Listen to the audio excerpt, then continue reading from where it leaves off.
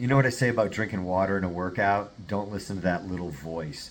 Tell it to shut up. It's that little voice that says, it's okay to eat a Twinkie or whatever the heck you're doing. Another glass of wine. It'll be okay. Stop listening to that little evil voice. If we can try to quiet it down, shut it up during a workout, it can make it easier at other points in the day. Tell yourself, I don't need this. Sometimes I'll stare at the fridge, go, I don't need this, or look at something, drive by a Starbucks and go, a Frappuccino would be good.